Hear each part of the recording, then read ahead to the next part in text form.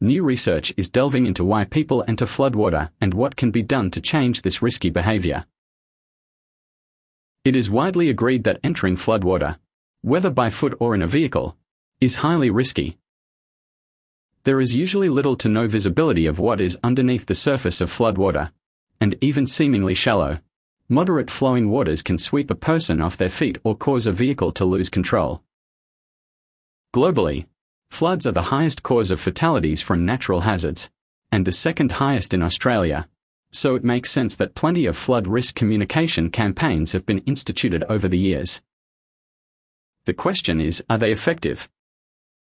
Associate Professor Melanie Taylor, occupational psychologist at Macquarie University and lead researcher of the Bushfire and Natural Hazards CRC Flood Risk Communication Project, said that while previous research has identified the reasons behind flood fatalities, not enough research has investigated the behavioral aspect of entering floodwater. The project commenced in July 2017 to develop an understanding of the motivations, beliefs, decision-making processes and information needs of at-risk groups for flood fatalities. State Emergency Services, says, from around Australia have worked closely with the research team from the onset of the project, with a particular interest in the behaviours of their own personnel when it comes to risk-taking and driving into floodwater, as well as their attitudes to the public entering floodwater. Community Capability Coordinator at the New South Wales SES, Mr. Joshua McLaren, said the changing climate requires new and improved communication strategies. What we've started to understand in a changing climate is that we really need to shift gears to think about how we change the paradigm around how we operate with communities, Mr. McLaren said. If we have really effective communication with members of our community, we can potentially save thousands of people through one action. Damaged roads in Adelaide after the South Australia 2016 floods. Credit, South Australia State Emergency Service. Defining the message. In the early stages of the project, the research team worked in consultation with the NSW SES to develop a working definition of floodwater on roads to provide a clear idea of what is being referred to in messaging about driving into floodwater. This was defined as an environment where water is across the road surface. There is little to no visibility of the road surface markings under the water, i.e. uncertainty of the road quality, integrity, and possibly depth. There is water on normally dry land either flowing or still. As a psychologist, Professor Taylor considered human nature in the reasons why one might enter floodwater despite the clear warnings and communications against it. One of the possible hypotheses, she said, was that people are just not engaging with the messaging, and that is why they are continuing to enter floodwater. We have looked at how both SES personnel and the public conceptualize floods to try to gain insights into why people might be rejecting or dismissing the messaging, Professor Taylor explained. If someone sees an advert that shows deep, flowing water that's clearly dangerous, that's the image they have of what floodwater is in the context of not to drive through it. However, when they come across water that looks quite benign, they might not see that as floodwater and therefore feel the message doesn't apply. Mr. McLaren said communicating the risk of driving into floodwater is a particular challenge. Disasters aren't something that people deal with every day, he said. The challenge for emergency services, and this is where Mel and the team's work is so important, is how do we effectively engage people when they are so busy with their own lives? And how do we utilize communication and messaging to engage people who have never experienced the risk? Behavior. To look at the extent to which entering floodwater is influenced by behavior, the research team conducted extensive surveys and quantitative research, which investigated the specific conditions and decision-making processes involved when people drive through floodwater.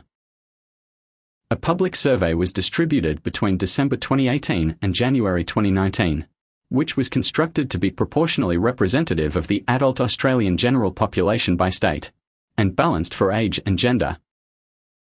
The survey consisted of 8 main sections: driving details, demographics, experiences of entering floodwater, either on land or in flooded rivers, willingness to drive through water on roads, experience of driving into floodwater, experience of turning around in floodwater, general attitude to risks, and flood risk messages.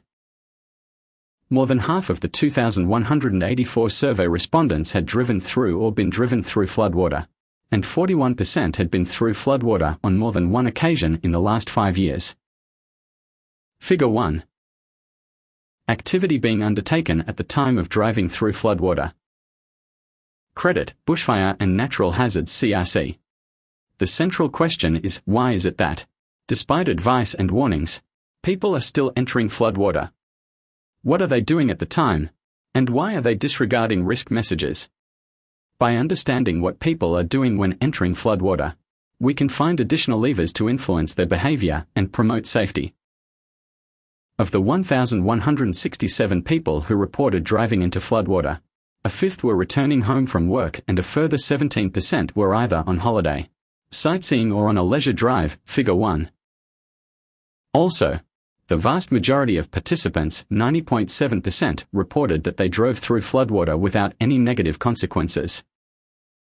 It again speaks to behavior that people enter floodwater fairly often, but Professor Taylor said. If you do it and get away with it, there's this idea that you don't have to be cautious the second and third time, especially if it's the same location. However, it can be quite a different situation every time, and there could be a lot of danger underneath in terms of obstructions. You wouldn't drive into a bushfire, so why drive into floodwater? The majority of contexts in which people drove into floodwater related to common or mundane situations or activities and were therefore not about urgent or high-stakes situations. Many people indicated that they had carefully considered the situation. This suggests that decision-making is not sudden or impulsive and means there is still an opportunity to influence the decision-making process. Challenging the high-risk behaviors. The theory tells us that to get people to take protective behavior, in this case, not to drive through floodwaters, the first thing is that more needs to be done to make it clear that there is a risk, especially with more benign situations, Professor Taylor said. Past behavior often predicts future behaviors, so we need to modify risk communication and influence risk perception. People have got to know that it's a risk to start with if we want them to engage with the messaging, and then we need to provide them with ways to manage the risk. This is a fundamental aspect. The NSW says is currently reviewing their messaging and flood risk management procedures to look at how they can better structure their risk messaging. Over the last 5 to 10 years, we really didn't think much into the complexities of driving into floodwater, Mr. McLaren said.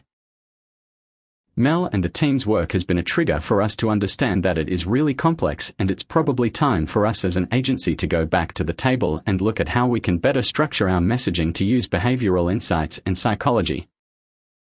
In conjunction with AFAC and SES research and users, the results of this research are now informing the co-development of a set of public communication guidelines and the establishment of a set of national community safety announcements for use by the ABC in emergency broadcasting. To find out more about this research, visit bnhcrc.com.au/research/floodriskcoms. This article was first published in Volume 22, Issue 1 2021 of the Australian Emergency Services magazine.